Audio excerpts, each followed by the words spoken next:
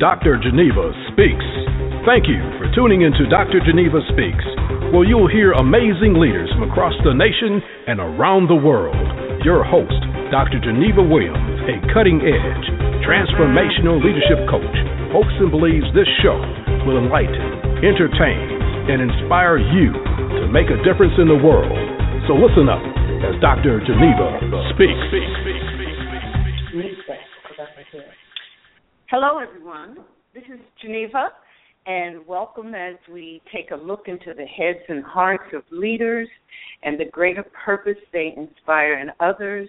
You know, our show features conversations with top leaders for folk to hear about and explore the thinking of today's CEOs of corporations or presidents of nonprofits and chief of everything entrepreneurs who are leading their market, their organization, and making an impact on the community. And we hope you'll listen and learn and discover the obstacles these leaders face, the failures they bounce back from, and the personal stories behind each of these successful women and men. Let's learn today what makes them tick and what ticks them off. Hear what breaks their heart and what they're doing about it. And today's guest, I'm so delighted, is author, speaker, coach, Dr. Sheryl Barnes. She's a specialist in strategic planning, personal and professional goal setting, and leadership development. Sheryl is the CEO of Sterling Xavier Consulting Group, LLC, and her firm provides executive coaching and professional training and development services to a wide, very long list of organizations and institutions. Known for her speeches, seminars, and workshops that inspire personal excellence, Dr. Sheryl is certified in True Colors, system thinking, and applied strategic planning, and we're going to talk to her about all of that. Dr. Sheryl has taught educational psychology, philosophy, ethics, and theology in higher education, and she holds a PhD in education and a PhD in philosophy. Dr. Barnes is an award-winning author of several books, including 10 Gifts to Give Yourself. And Dr. Sheryl, how are you? And it's a gift that you're with us this evening. Good evening, Dr. Geneva. I'm so honored to be on your show tonight. Thank you. Now, you know, you have such an impressive background.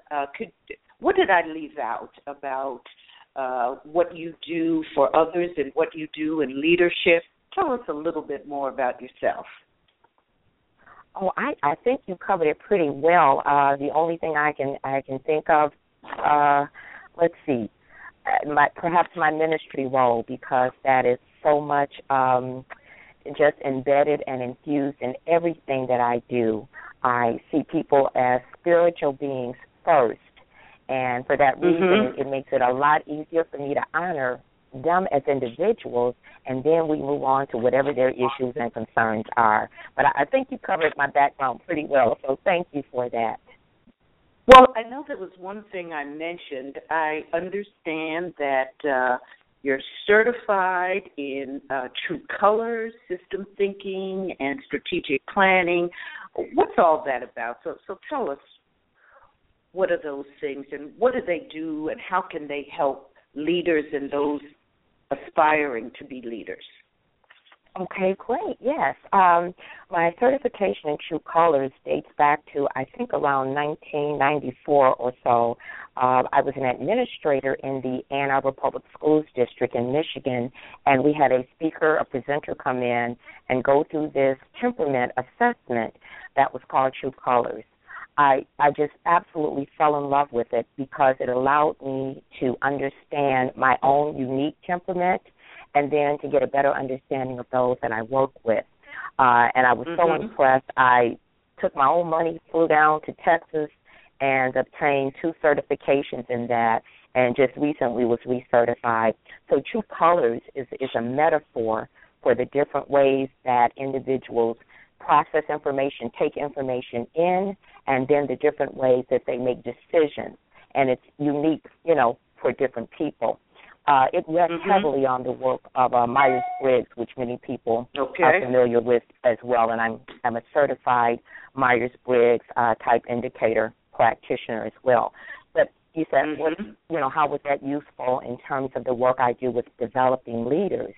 And I find that it's critical. The more that a leader knows about him or herself, the better able they are to appreciate the differences and the unique qualities and characteristics of those that they are leading and working with. And that's true for the other certifications in applied strategic planning and some other things that I do. Everything, I believe, begins with the individual knowing something about themselves, and then they can move through any number of tools or processes or methodologies. But what makes them effective is them having a good understanding of who they are and then extending that outward. And why is that so important in your experience?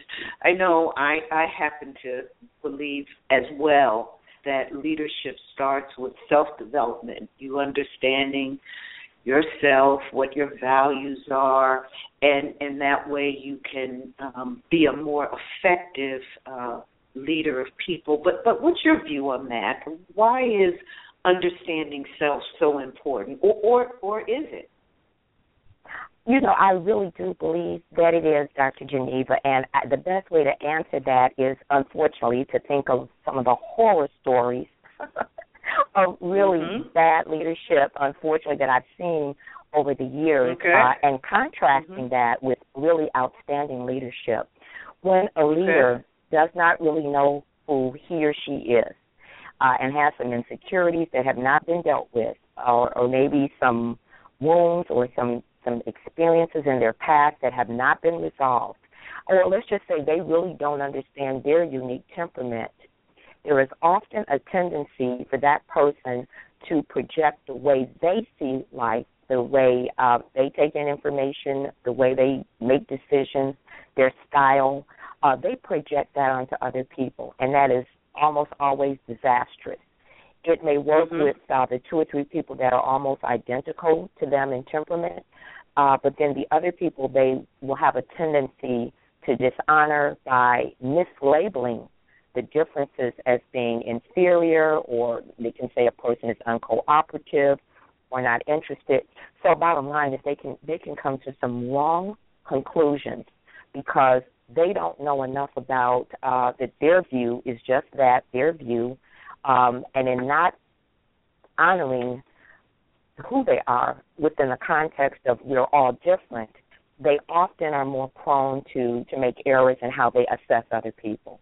So it often just devolves into a dictatorship or my way or the highway, or when people are not willing or ready to leave their position and have to work under someone or work with someone with that leadership style, they lose their energy. Morale is often just right down the tubes, and it can make for dysfunction and toxicity in that work environment. So you're not getting the best out of your team.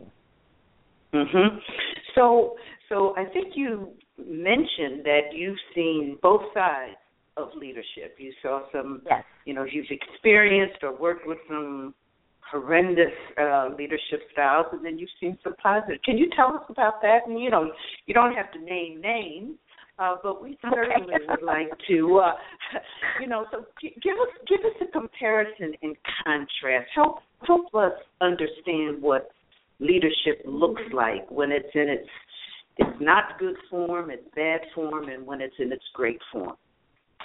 Okay, and thank you for that. Rather than just to speak about generalities, which I think all people would agree, we've heard of things, but from an experiential engagement, I had a boss not for very long because I did not say who was, he would do things such as literally scream at my coworkers. Which was intimidating. They would be nervous. I've seen people cry. And because I am just not the kind of person who would tolerate being screamed at, he must have sensed that. We never had a conversation. He just never raised his voice with me. I think it has to do with nonverbal communication. There's a look that you can give sometimes that lets people know I'm not the one. But I was psychologically prepared to defend myself, but it was still toxic in seeing those around me just seem as if they were always walking on eggshells.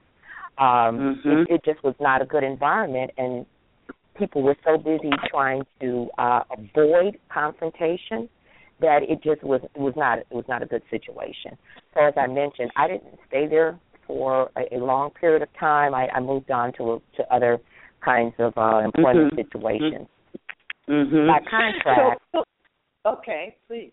Yes, I was going to say one of the best persons I have ever worked for in my life. I want to mention his name, but I won't. Back in Michigan, oh my goodness, he was such a strong leader, and what made him an effective leader is that he empowered each of us to do the things that we were hired to do, we were credentialed to do, we had experience with, and yet we always knew that there was room to make error as a part of our growth. So if you didn't do something quite right, you were not ever humiliated, you were never embarrassed. It was always the kind of situation where it would be addressed and in a way where you were motivated to get it right and to do better. When I would come to work in the morning, I could tell that he was in the building, and our office was a series of, a small office to begin with, small staff, maybe about 10 of us. I could tell that he was in that day because I could hear his laughter. And it just was a very light, upbeat environment, and this was a brilliant man. And I've seen him hold his own when he was challenged by his peers, and yet we knew that we were always free to do our best, to learn more, to be encouraged. It was just his style of affirming people and letting you do your job while not micromanaging individuals. If he said you know how to do something and you said yes, it was his expectation that you would get it done. And so I love that kind of freedom, and so did my coworkers. And so when you think about that great leader or great leadership that you saw, and so what he did, his communication skills evidently were very good, and he created this environment that was affirming and empowering, and gave you the autonomy to do your thing and to do your job. And so those are some key things that you're saying make up great leaders and great leadership. It really does. I think it really does make a difference. We were all professionals. Another thing that he did was there was a sense of empathy within the structure. And what I mean by that is there were several people who had families and children, and you always knew that you had the liberty to take care of what you need to take care of. So if there was an emergency with your child, it was not a problem. We could leave, go take care of that, get the work done. We could work on occasion from home. And so he himself, because he was a father, although his children were adults, and he had grandchildren, we always knew that family mattered to him, and that was one of his values that found its way into the work environment. So it made it easy for you to want to make up work. If you had to leave, you were motivated. Exactly. Be excellent, yes. So how do you, I know you do a lot of development with organizations, with clients, a lot of coaching. How do you coach an individual who was in the other situation that you talked about, not so great leadership? We heard about him, he didn't seem to create an environment that was conducive to empowerment, and he screamed, and his communication skills weren't the best. If you were coaching someone, or, how do you deal, or how do you handle that kind of leadership style? How did you handle it?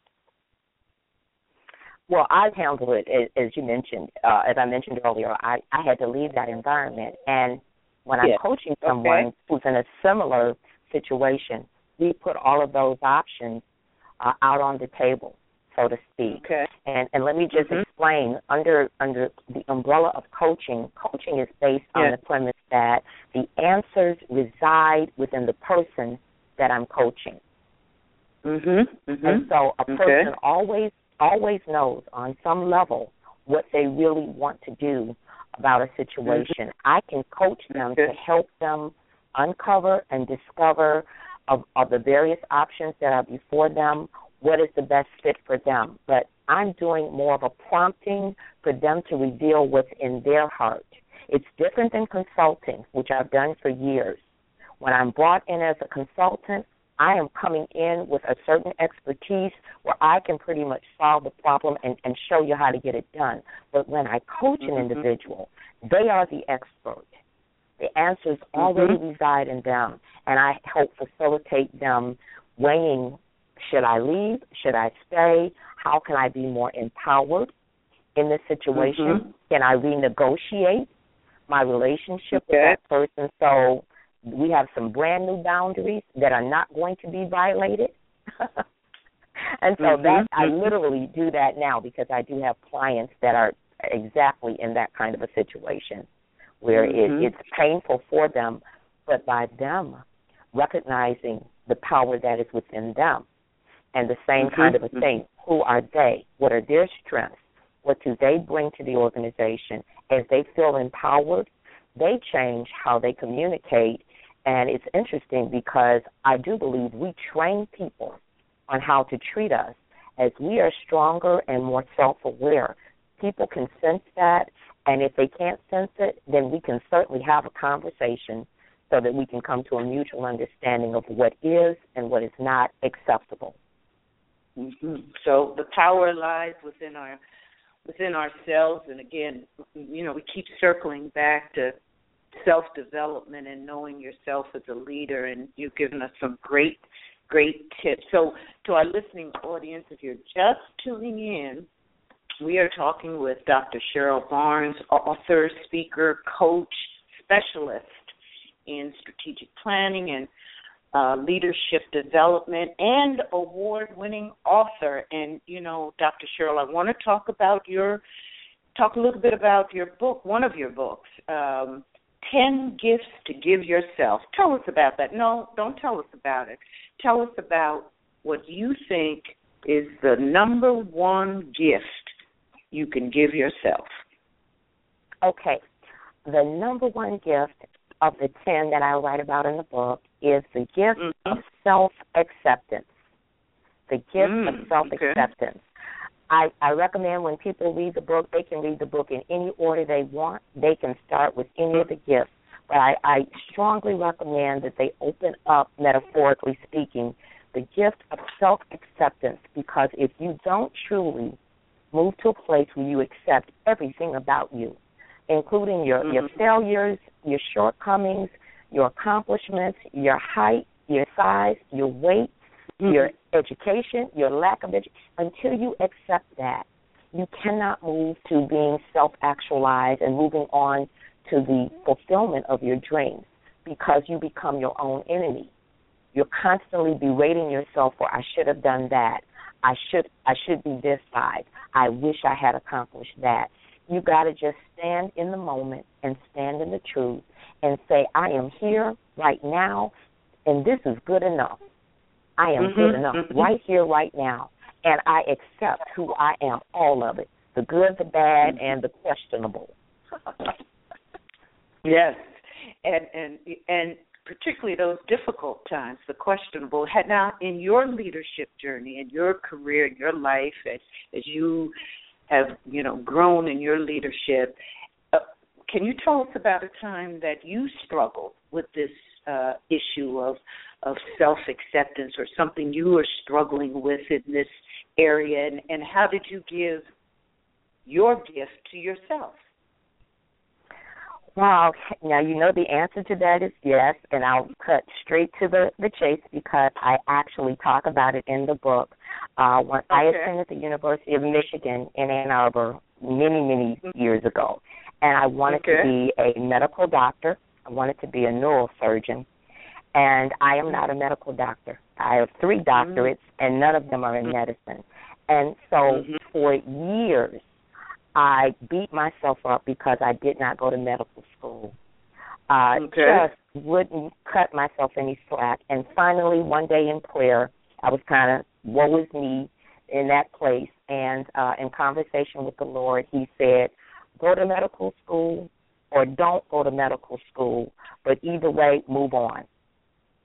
I was so startled to hear that that I realized, a little bit of time has passed and I don't want to go to medical school. So I had to forgive myself for, number one, beating myself up over the fact that I had not gone. You know, years later, as a minister, the Lord told me that that I absolutely do deal with the heart, and that although my passions were neurosurgery and cardiology, I feel like I'm a spiritual cardiologist and maybe a spiritual neurologist, because if you've got some nerve problems, there's an answer spiritually. And if your heart is sad or broken, there is absolutely a spiritual answer for that as well. But I had to accept the fact that I had not even applied to medical school and that I had not accomplished that. It took me years to get over that. Okay. All right. So what helped you get over it? You say it took you years. Number one, the Lord, my conversation, and then moving into that place of self-acceptance. When he said to me, you can go. You can go or not go, but move on.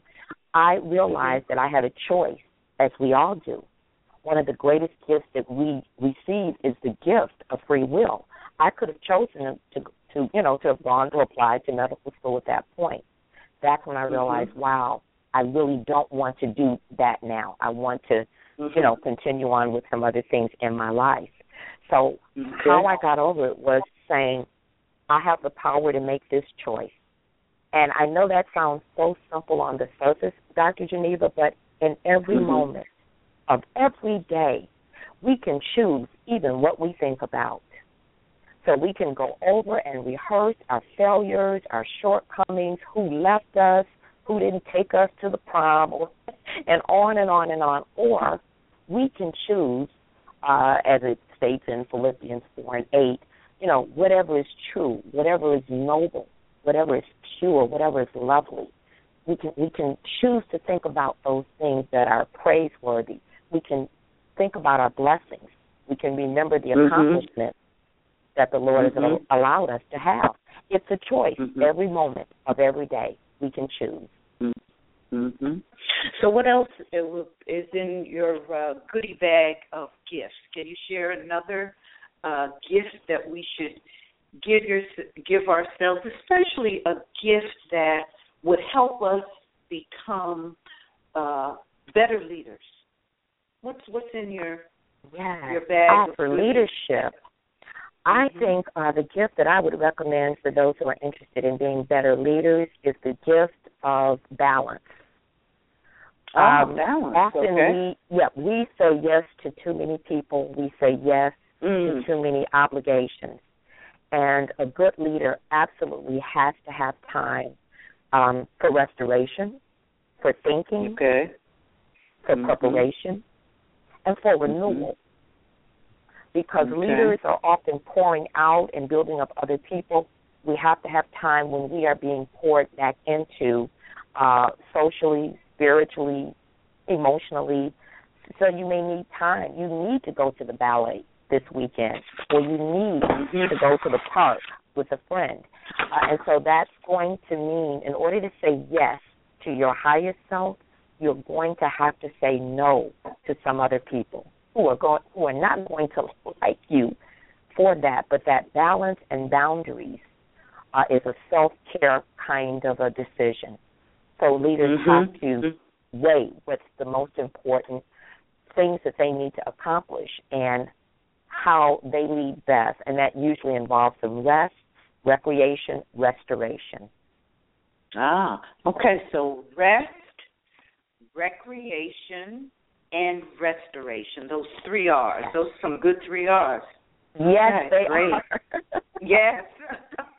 Well, Dr. Sheryl, we just have a minute or so left, and before we say thank you to you for your tips and advice, I'd really like to ask you what is going to be your leadership legacy? Oh my goodness, Dr. Geneva, I pray that my leadership legacy will be built on me encouraging people to be servant leaders, to be Christ-like. Okay.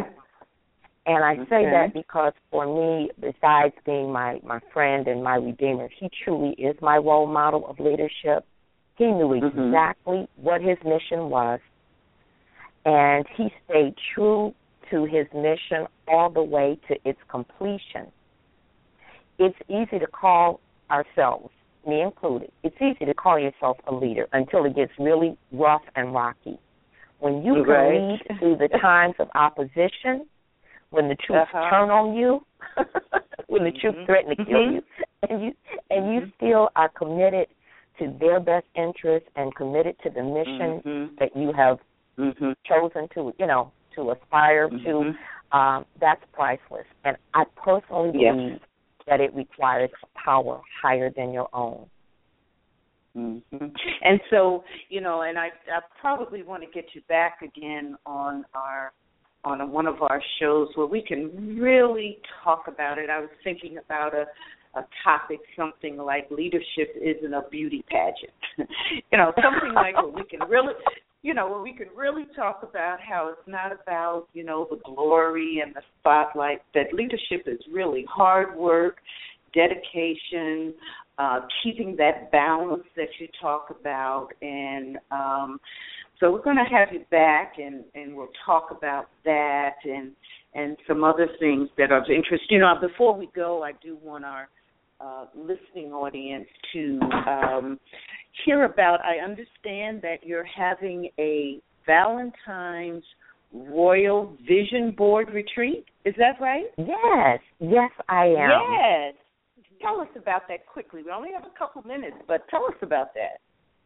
Okay, I will. This coming Saturday, which will be February 13th, we'll be having our second annual Valentine's Royal Vision Board retreat, and it's sold out. I'm just thrilled. But what we do, wonderful. Yes, what we do is come together in my suite in Woodbridge, Connecticut, and we put together our vision boards for the year.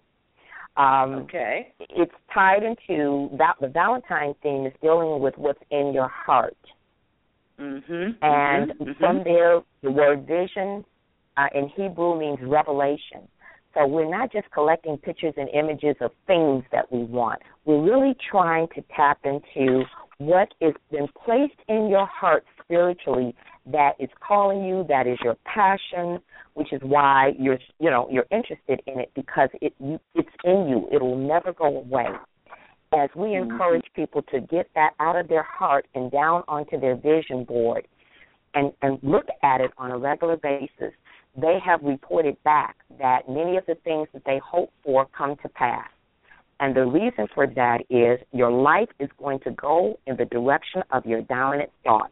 So if you're looking at positive things, you will move toward them. There's an energy that compels you to move in the direction of what you think about. So thinking positively moves you in that direction. Yeah, that's a beautiful absolutely. thing. Well, yes. Well, good luck, and we'll stay tuned for next year's Vision Retreat, Vision Board Retreat for those of us who would like to come and register with you and be there. And such a creative idea. Thank you so much, Dr. Sheryl Barnes, for being with us and giving us some tips and some gifts.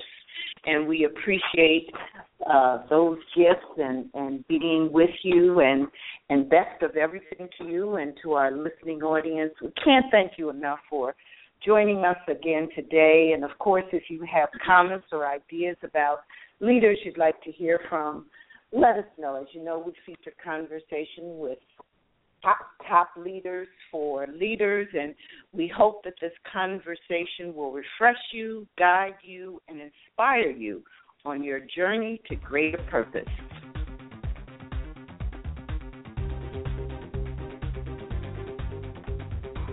Thanks for tuning in to Dr. Geneva Speaks. Dr. Geneva Williams, an expert facilitator and leadership coach, lecturer, and keynote speaker. For more information on Dr. Geneva, visit her online at www.drgenevaspeaks.com. That's drgenevaspeaks.com.